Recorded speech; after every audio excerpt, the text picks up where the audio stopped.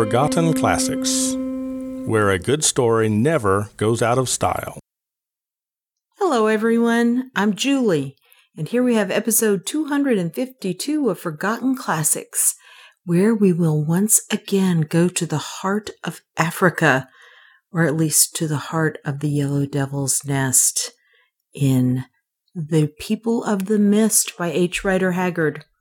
First, though, usually I would give you a podcast highlight, but as has been my wont lately, I've been listening to not that many podcasts, and the ones I have been listening to are old favorites that you're tired of hearing me talk about. So instead, what I'm going to tell you about is a movie that I watched, which is not related at all to a podcast that I can think of, but I just liked it, so I'm going to tell you about it, and it was Much Ado About Nothing, screenplay by William Shakespeare, adapted by Joss Whedon, meaning that he cut out some things, but he didn't change the language, and it was also, of course, directed by Joss Whedon. I, myself, only watched this due to the fact that it was directed by Joss Whedon because I always intellectually really like the idea of watching Shakespeare. But somehow when it gets down to it, I kind of always find something else to watch. Something that seems a little more accessible. I had 4 movies on my list. 4 very different movies. And I went to the video store. Yes, as I've mentioned, old school, we have a video store, and it is amazing because it's run by a family, and they keep on top of all the foreign films and everything. I was walking around, and my gosh, all 4 of my movies had been checked out, every single copy of them, and that's so unusual because it's not like I was there late on Saturday or anything. However, that did send me over to the hits or new videos wall, and the only movie that I felt like I was interested in seeing was this one. I wasn't, 100% on board, but I thought, well, we'll give it a try, and if we don't like it, we'll watch something that we already own, but it will be trying something new. I was stunned at how much I loved this movie. I mean, I loved it to the point of I put it on my Amazon wish list because my birthday's coming up. That's how much I loved it. It had a really fresh feel. The way the acting was done didn't make it feel as if the lines were all theatrical and old. And of course, a lot of that's the acting, but also the fact that this movie was done in 12 days. They had a break in between, something when Joss Whedon was directing the Avengers, and his wife knew he'd always wanted to do this. He needed something to take his mind off the stress of the project. And she said, come on, you already have friends come over and do Shakespeare readings anyway. Get some of them and film it. And my goodness, they did it. And they did it at his house. And okay, number 2, I want to live at his house. Oh my gosh, his wife designed it, I guess, and decorated it. I want to go to there. It's amazing. Also, not only was the acting really good, but the shot framing was great. There were a lot of shots in mirrors, a lot of shots through glass, a lot of shots of, people listening in on other conversations that were really creatively done. The score was written by Joss Whedon, and he's got a brother who's very much into music. In fact, he plays the piano, and his, longtime companion / wife / girlfriend, somehow they're connected, sings during the movie. And they also play up the comic aspect really well. And oh my gosh, I'd forgotten what a great comic actor Nathan Fillion can be. I like Castle, but it's not what you call like the super best writing in the world, okay? This was, of course, Shakespeare, even one of his smaller comic plays. And, he did such a good job at being Dogsbury, the foolish head of security. Anyway, I loved it, even if you don't really like Shakespeare, and this is where my husband finally admitted that to me. So yes, you can be married almost 30 years and find out something new. Turns out he's never really liked whenever we went to Shakespeare in the Park or any of those things. He's just so nice and sweet. He never bothered bringing it up. Luckily for him, we don't do that a lot. But he said it was okay. And for him, that was high praise of Shakespeare, evidently, because watching this movie brought on a long list of all the things he hates about watching Shakespeare. But this movie, not really. So there you have it. It's not a podcast highlight, it's a movie highlight. Go look for the movie. And let me know what you think if you try it. Now, back to the main event. The People of the Mist. When last we left our brave band, Leonard and Juana and Soa and Otter, and the priest Francisco, they were all running away like crazy. And fire had overtaken all the reeds at the Yellow Devil's nest. Oh yeah, it's getting ready to get down to it. As if they hadn't enough already. There is more to it than just getting out of the adventure and coming out the other side so they can go on with what's happening. But I'm going to let that come to you as more of a surprise. And we'll talk about it afterward. Are you ready? Of course you are. Let's dive in. I'll meet you on the other side.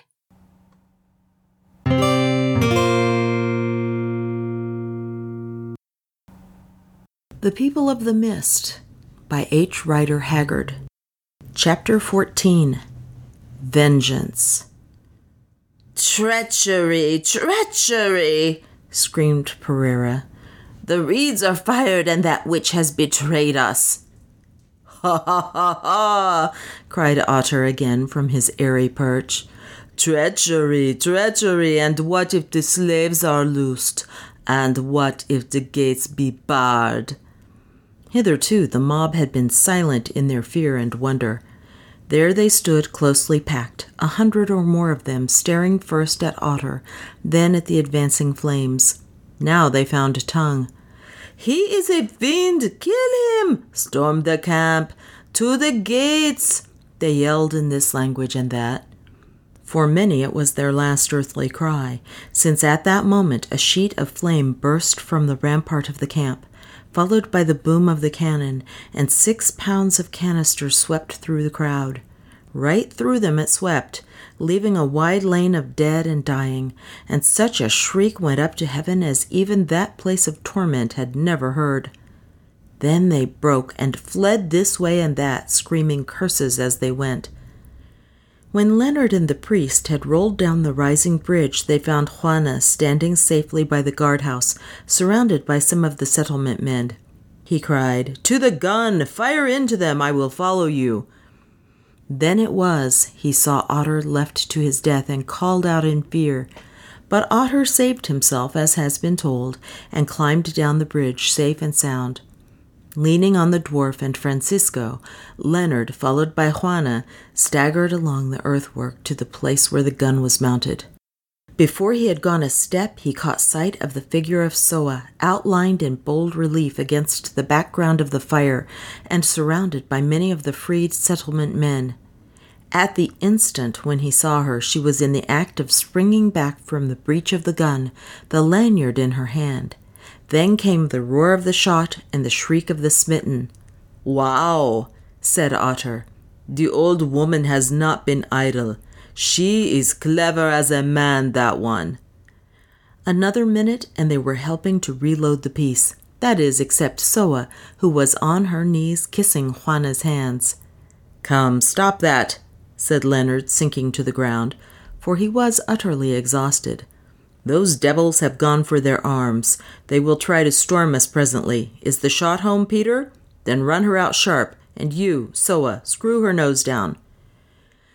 Next he bade the freed slaves arm themselves with stakes or anything that they could find, for of rifles they had but 4, 2 of which they found in the guardhouse. Presently the slavers came on with a yell, carrying long planks, by the help of which they hoped to cross the dike. "Look out," said Leonard. "They're going to open fire. Under the earthwork, every man of you." And seizing Juana, who was standing near, he pulled her down into cover. It was not too soon, for next instant a storm of bullets swept over them. Most of the men had understood and taken shelter, but some were too slow or too stupid. Of these, one fell dead, and 2 more were hit. Soa and Peter alone took no heed, and yet they remained unhurt. There stood the woman, while the bullets whistled round her, laying the gun as coolly as though she had served in the Royal Artillery. And with her was the head man, Peter. Peter was shot through the waistcloth, and a ball cut its way through Soa's grizzled hair, but neither of them seemed to notice these trifles. "They are mad, boss," cried Otter, who was watching the enemy over the top of the embankment. "See, they are coming across the open." Leonard looked. The dwarf was right. In their rage and hurry, the slavers, half hidden in a cloud of smoke caused by their rapid firing, were advancing across the clear space instead of creeping along the edge of the dike. What was more, the necessity of carrying the planks caused them to pack in groups. Soa gave a final twist with her lever and waited, her hand on the lanyard. A bullet cut it in 2, but without firing the gun, and she grasped the shortened cord. "Now for it!" cried Leonard as the first party came into the line of fire. Soa sprang backwards with a yell. Again the piece thundered out, and the canister screamed through the air. It tore along the advancing files, then, striking the beaten earth, rebounded and caught those who were following with the ricochet, and with awful effect. Whole groups were mowed down by this one discharge, the destruction being twice as large as that caused by the first shot, for at this greater range the canister found room to spread. Also, the rebounding missiles flying hither and thither among the crowd did no little execution. Down went the men in heaps, and with them the planks they carried. They had no more wish to storm the slave camp. They had but one thought left, the thought of safety, and the survivors of them fled in all directions, yelling with fear and fury. "Load up! Load up!" cried Otter, lifting the charge of powder which lay at hand. "They will try to break open the gates and get out. Then they will cut us off." As he spoke, they saw many men run from the auction shed to the water gate. But it could not be climbed. The key was gone, and the massive bolts and beams were not easy to break. So they brought hammers and a tree trunk, which had supported an angle of the shed, and battered at the gate. For 2 minutes or more it held. Then it began to give. "Swift, swift!" cried Otter again as he dragged at the cannon to turn it, "or all will yet be lost." "Hurry no man's ox, black one," said Soa as she laid the gun with the help of Peter. A cry went up from the slavers. The gate was tottering, but it still held by the upper hinges. A few more blows and it must surely fall. But those blows were never struck. Again Soa sprang backwards, and the roar of the gun was answered by the screams of the slavers as the shrapnel plowed through them. Of those who were left, the most part fled for shelter to the auction hut and to the nest itself. Some ran across to the magazine, but appeared to be unable to enter it, for soon they were seen flying back again, while about a dozen of the boldest remained at the gate trying to complete its destruction. On these Leonard and Otter opened fire with rifles, but it was not until 3 or 4 of them had fallen that the rest fled to join their companions beneath the shelter of the sheds. "Oh, look, look!" said Juana, pointing to the east. It was indeed a spectacle never to be forgotten. The dense reeds, measuring 12 to 15 feet in height, had been fired far to the east of the nest, and as the wind gathered to a gale and the fire got firmer hold, it rolled down upon the doomed place in billows and sheets, a sea of flame that sometimes sprouted high into the air and sometimes ran swiftly along the ground. The reeds crackled and roared like musketry as the fire ate into them, giving out thick volumes of smoke. At first, this smoke had passed above the spectators. Now it blew into their faces, half choking them and blotting out the sky, and mixed up with it were showers of sparks and fragments of burning reeds brought forward on the wind. "The houses and sheds will soon catch now," said Leonard. "Then they must take refuge in the open spaces, where we can deal with them." and he nodded toward the gun. As he spoke, tongues of flame darted into the air, first from the thatch of the shed, then from the roof of the nest. They were afire. "We must be careful, boss," said Otter, "or the slave shelters behind us will burn also, and all those in them." "Heavens, I never thought of that," answered Leonard.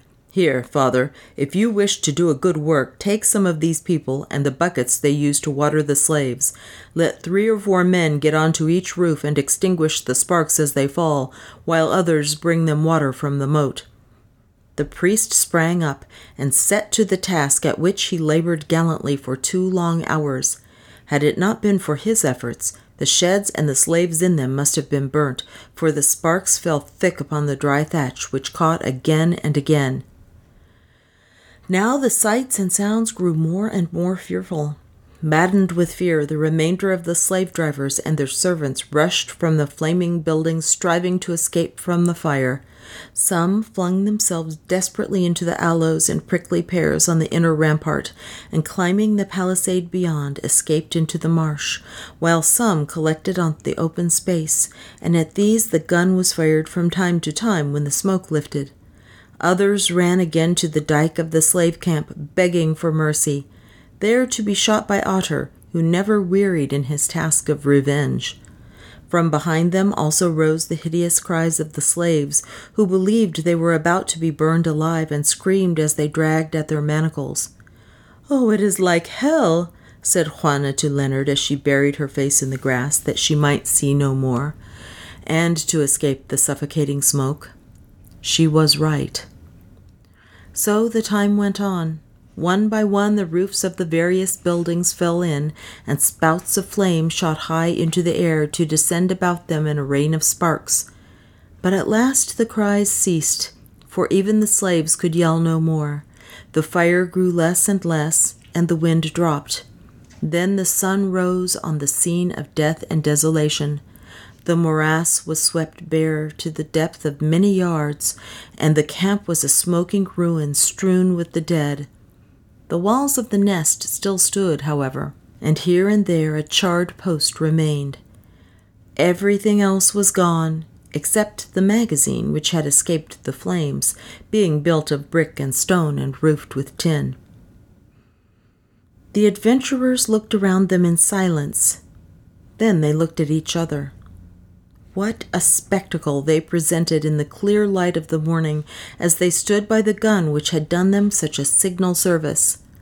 All were begrimed with smoke and powder, and their clothes were burnt by the falling sparks. Leonard's throat was a mass of bruises, his hands and face were bleeding, and he was so stiff and hurt that he could scarcely move.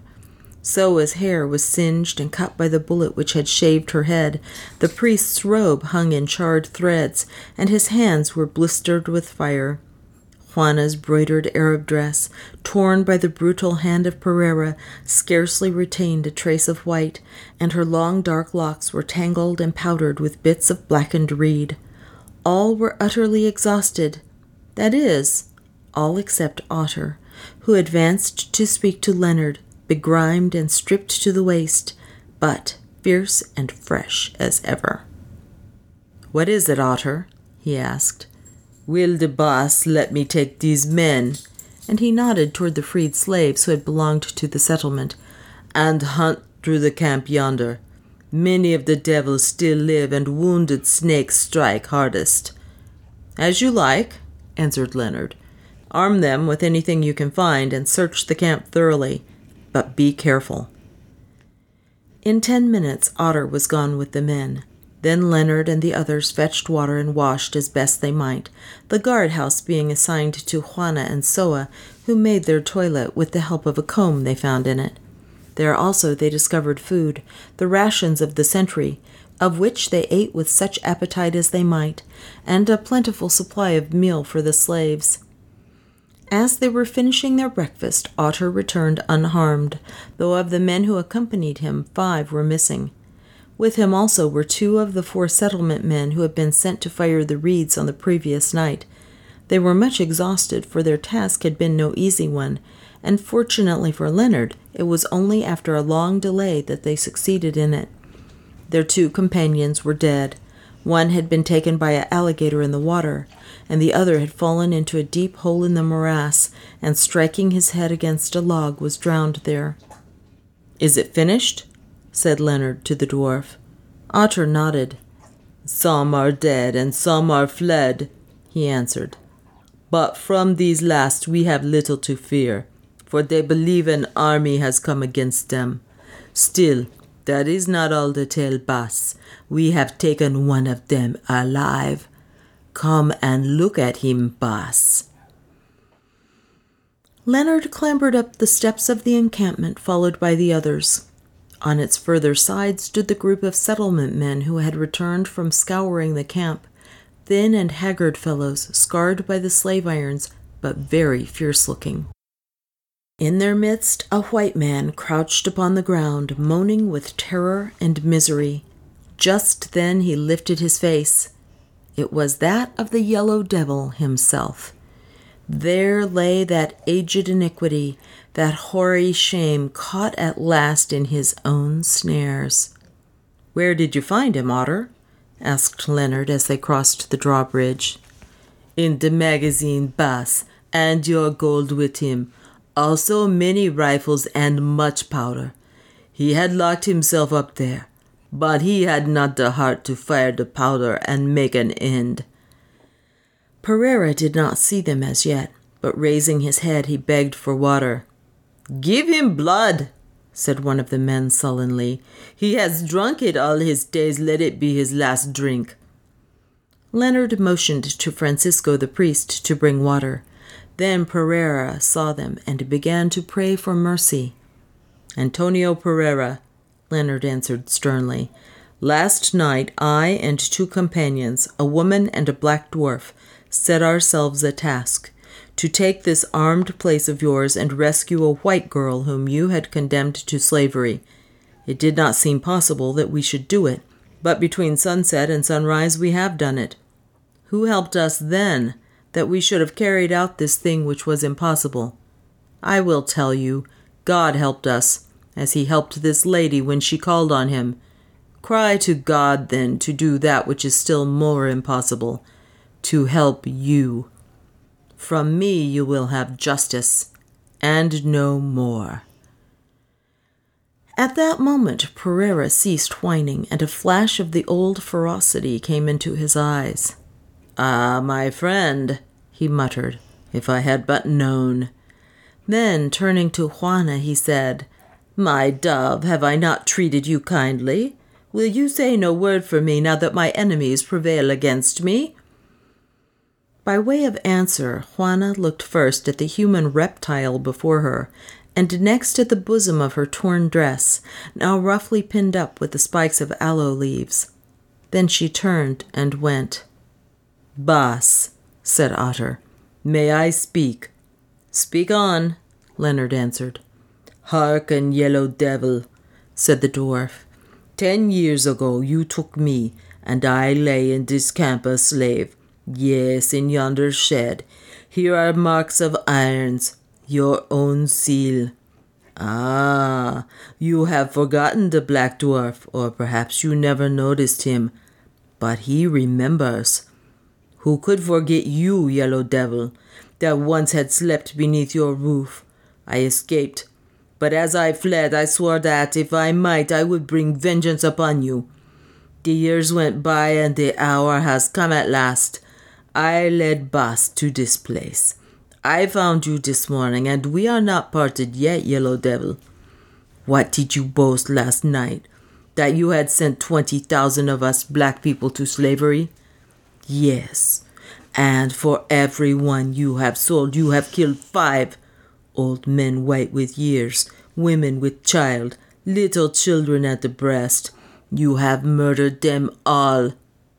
Ah, yes, I have seen you laugh and kill them before the eyes of their mothers, as last night you killed the kitten. And now your time has come at last, Yellow Devil, and I, Otter the dwarf, will give you to drink of your own medicine. What? You cry for mercy, you who never gave it even in a dream. I tell you, Did my chief yonder bid me loose you, I would disobey him even to force. I, who would rather die than put aside his word on any other matter. Look now at these men." And he pointed to the settlement people who glared hungrily at the crouching wretch, much as hounds glare at a fox who is held aloft by the huntsman. "Look at them. Do you see mercy in their eyes? They whose fathers and mothers you have murdered, whose little children you have stamped to death. Wow, Yellow Devil, the white men tell us of a hell, a place where dead people are tormented. We know nothing of that. It is for the white people, and they may keep it all to themselves. Now you are beginning to taste that hell of yours. Only beginning, Yellow Devil. Boss Leonard, I demand this man to be tried by us, and dealt with according to our customs. For it is against us black folk that he has sinned most of all, and we ask his blood in payment for our blood." "What?" howled Pereira. "Am I to be given over to these black dogs? Mercy, mercy, Francisco, plead for me, shrive me. I know I killed your brother. I had to do it. Plead for me." And he rolled in the dust, trying to clasp Leonard's feet. "I cannot shrive you," answered the priest, shuddering, "but I will pray for you." Then the hungry-eyed natives pounced upon Pereira to drag him thence, but Leonard broke through them, saying, "I will have none of your savage cruelties here. Let the man be shot if you will, but no more." As it chanced, however, Pereira was not destined to die by the hand of man, for even as Otter gripped him, he turned livid, threw up his arms, groaned, and fell to the earth. Leonard looked at him. He was dead, dead through the fear of death, for terror had stopped the beating of his wicked heart. "This shepherdess prophesied truly," cried Otter presently, "for the heavens above have robbed us of our vengeance. Wow, it is hard, but at least this one shall work no more evil." "Carry it away," said Leonard with a shudder, for the dead man's face was ghastly to behold. Then, turning to him, as if nothing had happened, he added, "Otter, take these men and loose the rest of the slaves, then get the ammunition, rifles, and stores from the almshouse and bring them to the water gate. We must clear out of this place at once, or we shall have the escaped slavers and the crews of the dhows down upon us." Thus then did fate at last find out Antonio Pereira, the Yellow Devil. Chapter 15. Disillusion. Once more it was morning, and the travelers were encamped by that reedy point where they had left the big boats which they cut loose from the island. From the earliest dawn, Leonard had been superintending the transport across the river of the hundreds of slaves whom they had released. There they were put on shore by the settlement men, provided with a store of meal, and left to shift for themselves, it being found utterly impossible to take them any further. "There, they are gone," said Otter as the last boatload set out under the charge of Peter. "Well, let them go, the silly sheep, so much the less trouble for us who, although we have a shepherdess, can scarcely lead so large a flock. Well, we have pulled the missy yonder out of the slave nest, and the Yellow Devil, we have talked with him and all his crew. And now, are we to go on to win the gold, the real Yellow Devil, boss?" "I suppose so, Otter," answered Leonard. "That is, if Soa keeps her word. But it isn't gold, it is rubies. At any rate, we must make for the settlement below Sena, to take these men back and see if we can hear anything of Mavoom." "So," said Otter after a pause. "Well, the shepherdess, as these settlement people call her, will want to find her father. Say, boss, she is proud, is she not? She looks over our heads and speaks little." "Yes, Otter, she is proud." "And she is beautiful. No woman was ever so beautiful." "Yes, Otter, she is beautiful."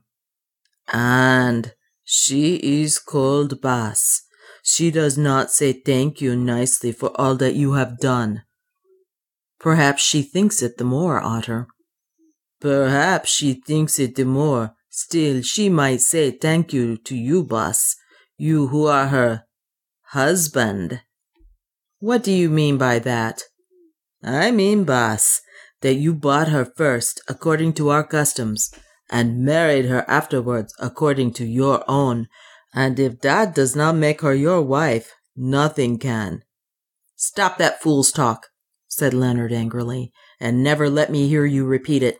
It was only a game that we played. As the boss desires, so be it.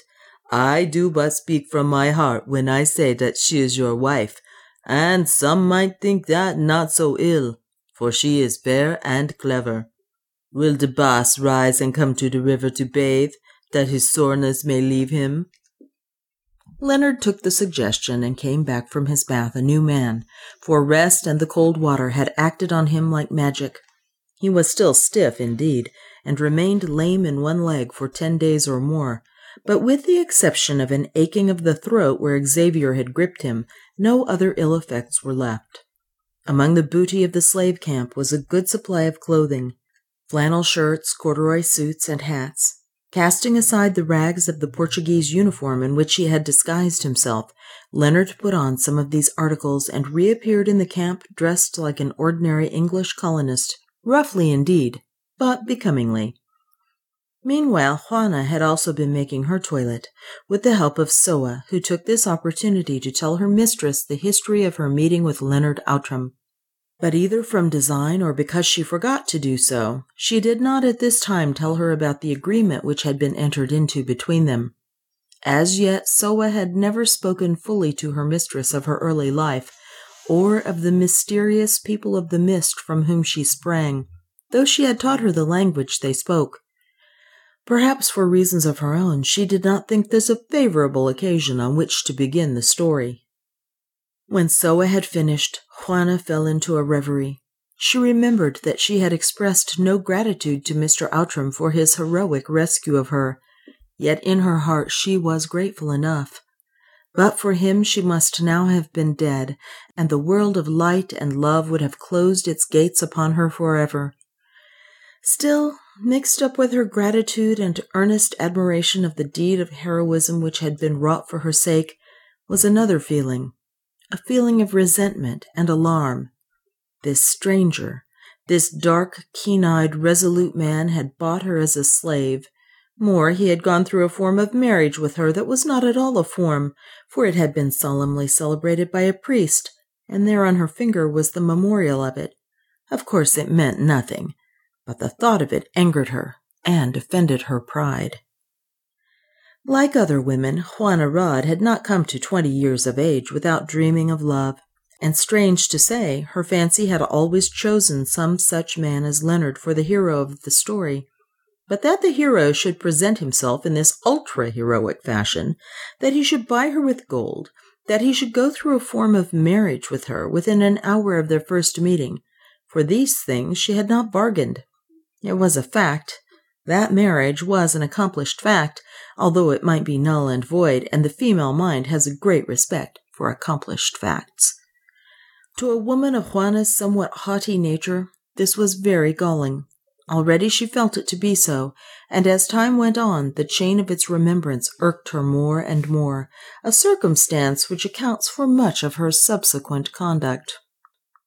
Thinking such thoughts as these, Juana strolled back toward the camp along a little pathway in the reeds, and suddenly came face to face with Leonard. She was clad in a white Arab robe, part of the lute, which she had adapted cleverly to the purposes of a dress, fastening it round her slender waist with an embroidered scarf. She wore no hat, and her rich dark hair was twisted into a great knot that shone in the sunlight. In her hand she held some crimson lilies which she had gathered, that made a spot of color on the whiteness of her dress. The look of haunting terror was gone from her face, whose beauty had come back during her sleep. Her changing eyes shone beneath their dark lashes, and she moved with the grace of a fawn. Seen thus in that pure and pearly light against the green background of the feathered reeds, nothing could have seemed more sweet and lovely than did this girl, this child of the forest and the river, who mingled in herself the different beauty of the Saxon and the Spaniard, ripened by the African sun and dignified by the long companionship of nature. There was a grace about her movements, a purity in her face, a mystery in her wide eyes and curved and smiling lips, such as Leonard had never seen before, and which overcame him utterly. Alas for the fickleness of the human heart! From that moment the adoration of his youth, the dream of his lonely years of wandering, Jane Beach, began to grow faint and fade away. But though this was so, as yet he did not admit it to himself. Indeed, he scarcely knew it. Juana looked up and saw him standing before her, proud and handsome, an air of command upon his thoughtful face, deep-chested, bearded, vigorous, a man among men. She saw the admiration in his eyes and blushed, knowing that do what she could to prevent it, it was reflected in her own. She remembered all that this stranger had done for her, how he had risked his life 100 times, how she would now have been dead and unlovely were it not for his intrepid deeds, and remembering, something stirred at her heart. Was it gratitude that moved her thus? She did not know, but whatever it was, she turned her head that he might not read it on her face. Another moment, and she was holding her hand out to him and smiling pleasantly. "Good morning," she said. "I hope that you have slept well and that you have no bad news." "I spent 8 hours in a state of absolute stupor," he answered, laughing, "and there is no news at all to speak of, except that I have got rid of those slaves, poor creatures. I fancy that our friends, the slave dealers yonder, have had enough of our company, and are scarcely likely to follow us." Juana turned a shade paler and answered, "I trust so. At least, I have had enough of them. By the way, Mr. Outram, I have to thank you for a great deal." Here her eyes caught the gleam of the gold circlet on the third finger of her left hand. "This ring belongs to you. I will return it at once." "Miss Rodd," said Leonard gravely, "we have passed through a very strange adventure together. Will you not keep the ring in remembrance of it?" Her strong impulse was to refuse. While she wore this ring, the thought of that hateful scene, and still more the hateful mockery of marriage, would always be with her. And yet, as the words of prompt refusal were on her lips, a feeling, an instinct, almost a superstition, caused them to remain unspoken. "You are very kind," she said, "but this is your signet ring. Is not that what you call it? You cannot wish to give it to a chance acquaintance." "Yes, it is my signet ring, and if you will look at the crest and motto, you will see they are not inappropriate. And I do wish to give it even to a chance acquaintance, Miss Rodd, if you will allow me no more intimate term." "I have looked at them," she answered as she examined the ring curiously. It was of plain and somewhat massive gold, and deeply cut into the shield-faced bezel was the Outram crest, a hand holding a drawn sword, beneath which the motto was engraved. "What is the last word of the motto?" she went on. "It is so rubbed that I cannot read it. For home, honor—" "And heart," said Leonard. Juana blushed, though why the word heart should make her blush, she knew not. "Well, I will wear the ring if you wish it, Mr. Outram, in memory of our adventure. That is, until you ask it back again," she said confusedly, then added with a change of tone, "There is one more detail of the adventure that I hope you will not allude to more than you can avoid, for the recollection of it is most painful to me, probably more so even than to you." "I suppose you mean the ceremony of marriage, Miss Rodd." "I mean the wicked and abominable farce in which we were made to play a part," she answered passionately. "Most of the witnesses of that shameful scene are dead and cannot speak of it, and if you will keep your servant the dwarf silent, I will do the same by Father Francisco. Let it be forgotten by both of us." "Certainly, Miss Rodd," said Leonard. "That is, if anything so strange can be forgotten. And now, will you come to breakfast?" She bowed her head in assent and swept past him, the red lilies in her hand. "I wonder what hold she has over that priest," thought Leonard to himself, "that she talked of being able to keep him silent. By the way, I must find out whether we are to have the pleasure of his company. I would rather be without him myself. A strange girl. One can account for her beauty. She inherited that. But it is difficult to understand the manner. By rights she should be a half-wild hoyden, but I never saw an English lady with more grace and dignity. Perhaps I have forgotten. It is so long since I associated with ladies. Or perhaps, like beauty, these are natural to her. After all, her father seems to have been a gentleman of birth, and people who live with nature may have every fault in the calendar, but they cannot be vulgar. That is the gift of civilization." When he reached the camp, Leonard found the priest talking confidentially to Juana. "By the way, father," he said somewhat brusquely, "as you see, I have got rid of these slaves. It was impossible to take them with us, and now they must shift for themselves. At any rate, they are better off than they were yonder.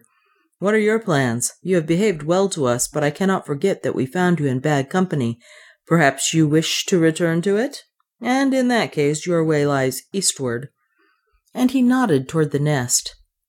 "I do not wonder that you distrust me, Señor," said Francisco, his pale and girlish face coloring as he spoke. "For appearances are much against me, but I assure you that although I came into the company of Antonio Pereira by my own will, it was for no evil purpose. To be brief, Señor, I had a brother who fled hither from Portugal because of a crime he had committed, and joined Pereira's band.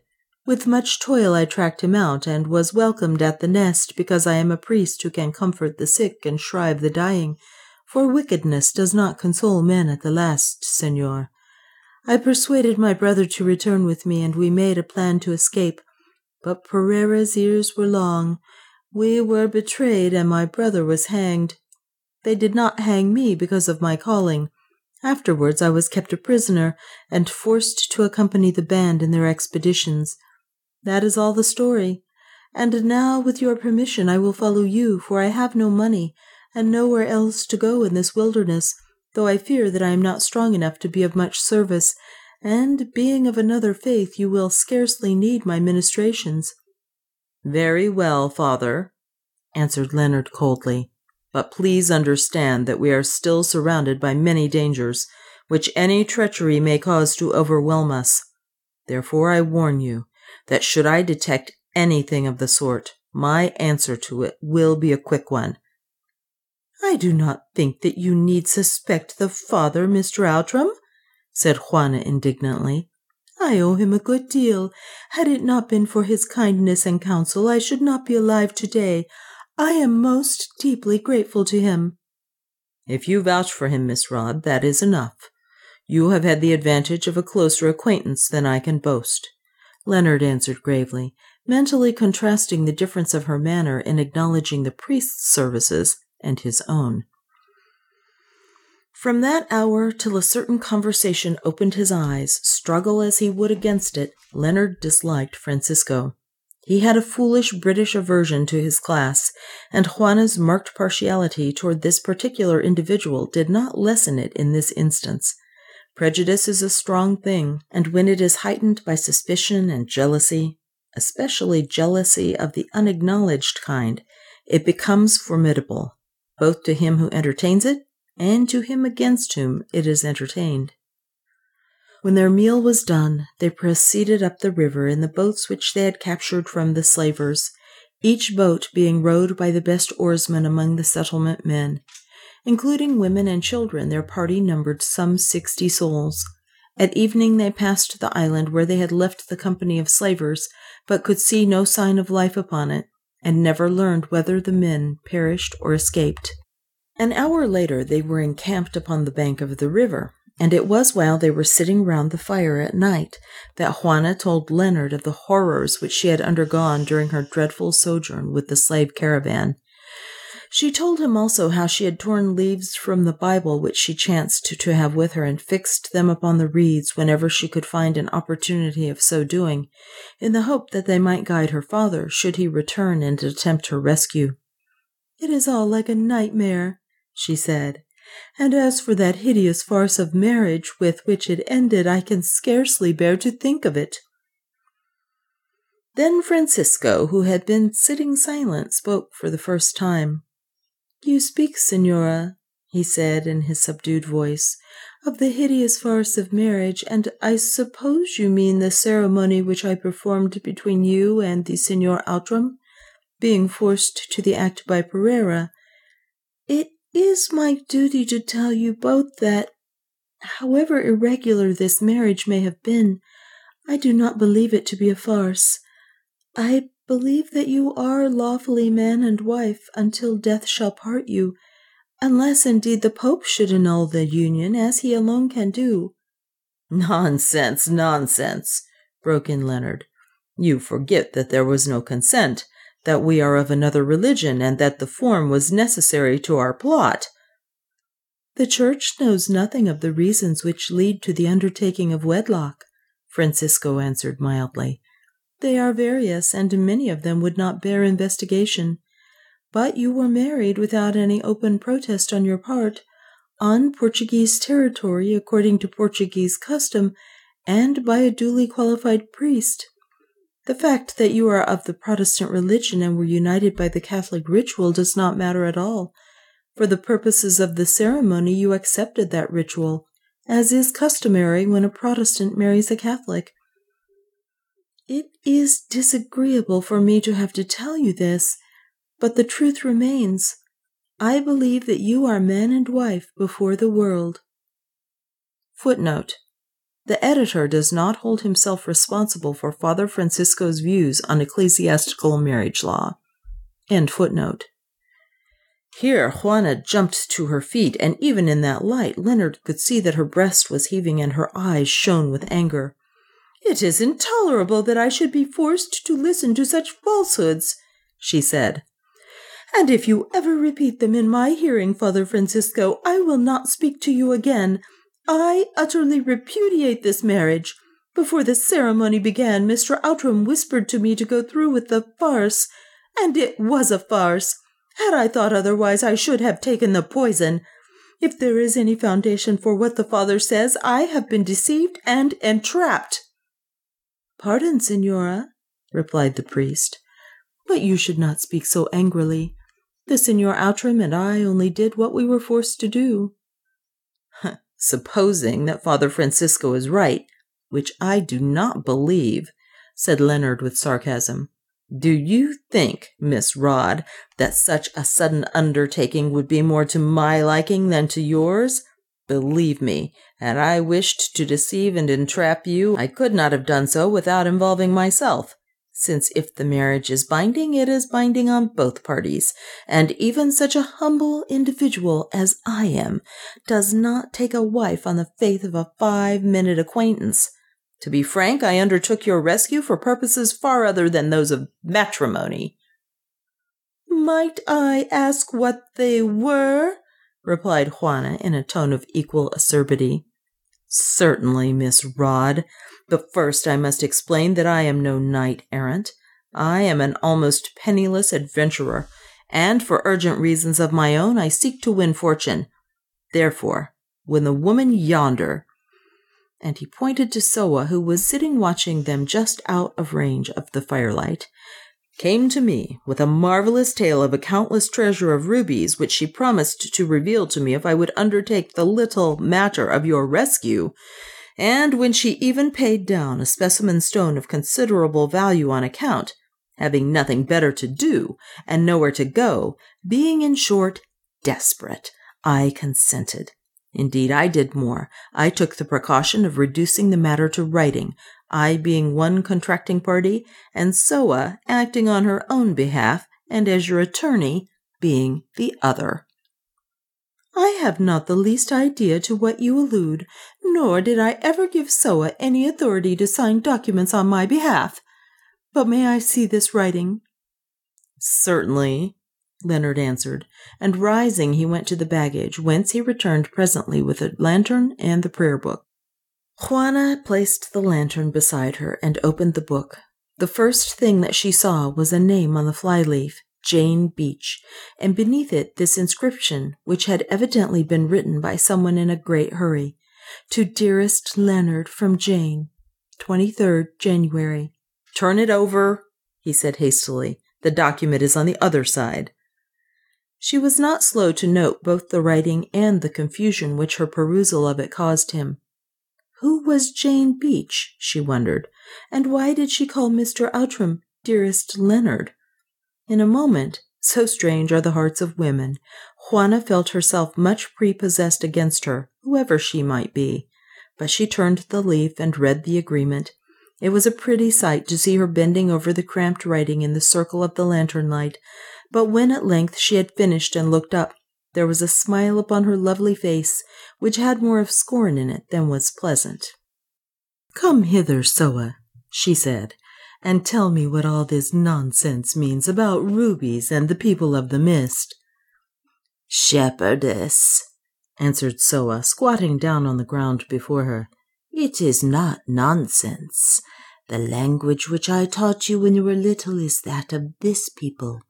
It is a true tale, though hitherto I have hid it from you and your father Mavum, lest Mavum should seek to win the precious stones and come to his death through them. Listen, shepherdess." And she repeated the outlines of the story with which she had already made Leonard acquainted, ending thus. "I told this tale to the white man because I saw that he was greedy after the fashion of his race, and my strait was desperate. For this reason I bribed him with the red stone and with the promise that I would lead him to the land of the people of the mist, for had I not done so he would never have used his wit or put out his strength to rescue you from the yellow devil. Therefore it was also that I marked this paper on your behalf and my own, knowing well that I had no right to speak for you, and that by and by you could refuse to abide by it, though I am bound." "Frank, at any rate," said Leonard to himself. "What an attorney the old lady would have made." "Say, Soa," asked Juana, "to succeed in the search for these stones, is it necessary that I should act a part among your people?" "I can see no other way," she answered. "But what of that? You are free, and what I promised on your behalf is nothing. Let the white man go without his reward. It will save him a long journey." "Attorney," murmured Leonard in admiration. "She ought to be Attorney General." "Wow, the wicked old cheat," put in Otter. "If I had my way I would break her neck, though she is so clever with the big gun." Juana took no notice of these asides. For the moment she remained in thought, then looked up smiling. "Really," she said, "this is a capital legal document. But, oh, Mr. Outram, why did you dispel my illusions? You see, I have been making up such a romantic story out of this adventure. You were the knight-errant, and I was the Christian maiden in the hands of the ogre, and when you heard of it, you buckled on your armor and started to the rescue. And now you bring me down to the 19th century with a run. It is not knight-errantry, but a commercial transaction. I am in difficulty, but by playing a certain undefined part, you believe that I shall be able to help you secure treasure. Therefore you agree to undertake the risk. I am ignorant of what I am to do, for as yet nobody has explained it to me, but you need have no fear. I shall not repudiate, as Soa suggests with so much candor. Certainly I shall try my best to help you in this business, if I can, for you have worked hard and endangered your life, Mr. Outram, and I am sure that you have earned your money, or rather the prospect of it. Really, it is all very amusing." And she laughed merrily. As for Leonard, he sat before her mad with secret wrath and burning with shame. What a fool he had been thus to expose himself to the shafts of this girl's tongue, this girl whose beauty was only equaled by her malice. He wished that his hand had withered before he wrote that accursed document. But now the only thing to do was face it out. "I am glad you see me in my true light at last, Miss Rodd," he said. "It simplifies matters. I entered into that agreement because it seemed to give me a remote chance of attaining my end, which is money. It does not quite follow, however, that I should not have attempted your rescue had there been no agreement, but of course I cannot expect you to believe that." "I assure you, Mr. Outram, that I am deeply obliged to you for your caution. It has lifted a great weight from my mind, for if in any way I can help you to obtain possession of the valuables of this people of the mist, I shall have paid off an obligation which at present crushes me." "We shall have to start early tomorrow morning, so with your permission, I think that I will be turning in," said Leonard, springing up with singular alacrity. Juana watched him go with innocent eyes, and as he passed, she saw by the firelight that his face was like a thunderstorm. "I have made him angry this time," she thought to herself, "and I am glad of it. What business had he to rescue me for money? But he is a strange man, and I don't think that I quite understand him. I wonder who Jane Beach is. I suppose that she wants the money. Women generally do. Or at least they did in Durban." Then she spoke aloud. "Soa, come here while I undress, and tell me again all about your meeting with Mr. Outram and what he said, forgetting nothing. You have put me to shame, Soa, with your talk, and I will never forgive you. Tell me also how I can help win the treasure of the people of the mist."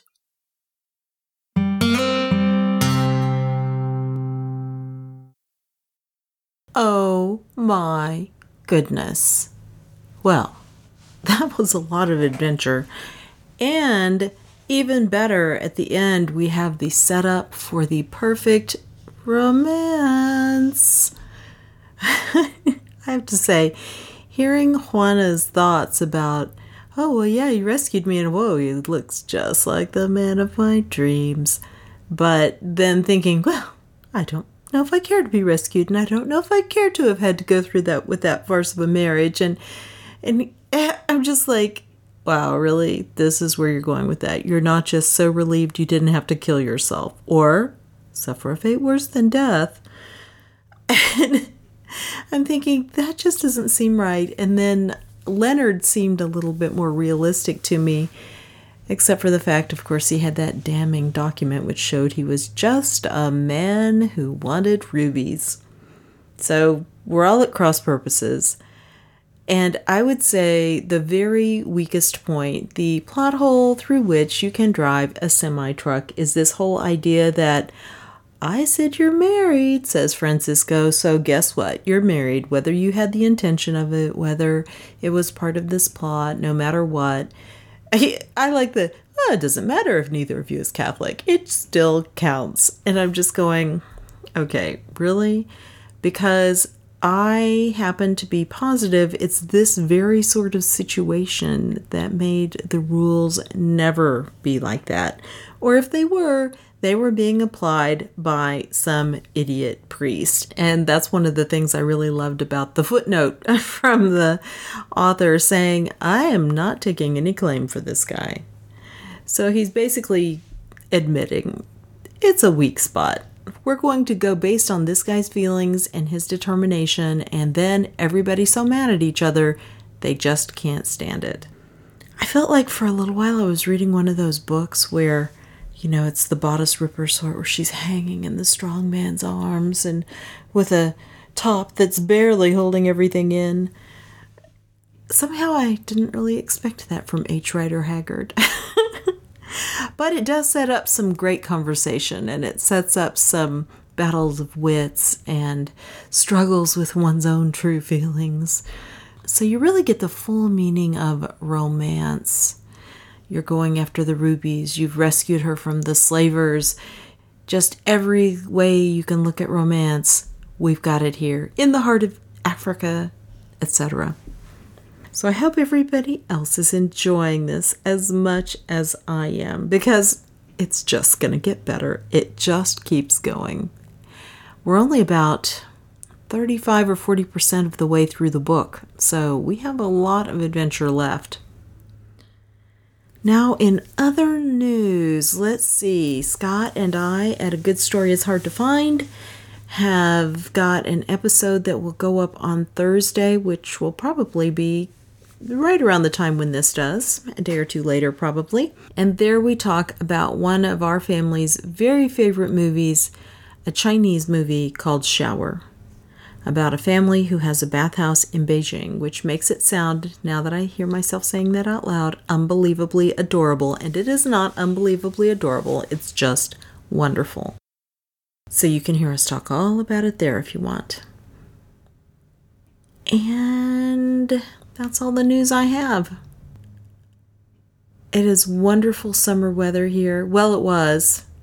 Now that I think about it, I look out this window and there's a glorious tree with leaves that are darker than that bright spring green of the first leaves. And yet the temperature dipped down into freezing weather last night. So it's kind of chilly today, but it will speedily get back up to that summertime feeling weather, just in time for Easter. So I'm enjoying that quite a lot.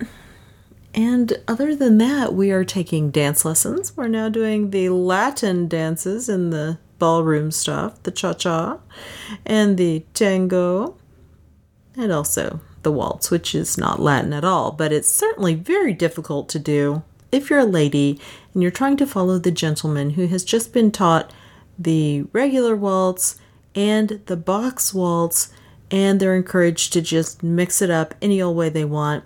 And you don't know if you're going backwards or if you're going forwards. It's a really good exercise, actually, in just paying attention to what the guy's doing and getting over any tendency you may have to try to predict where you're going. Yeah, Tom and I have been practicing that a lot. And I'm getting better at it. But boy, it is a toughie. When everything's going great, it's kind of boring to tell people stories about it. Yeah, everything's great. I hope everything's great with you, no matter what your weather's like, no matter what you're doing. And as always, I really appreciate you giving me some of your time so I could read this story to you. I know I would never have read this one out loud, and I am having the best time. So thank you very much. Have a great week, everyone, and I'll talk to you again soon. Bye-bye.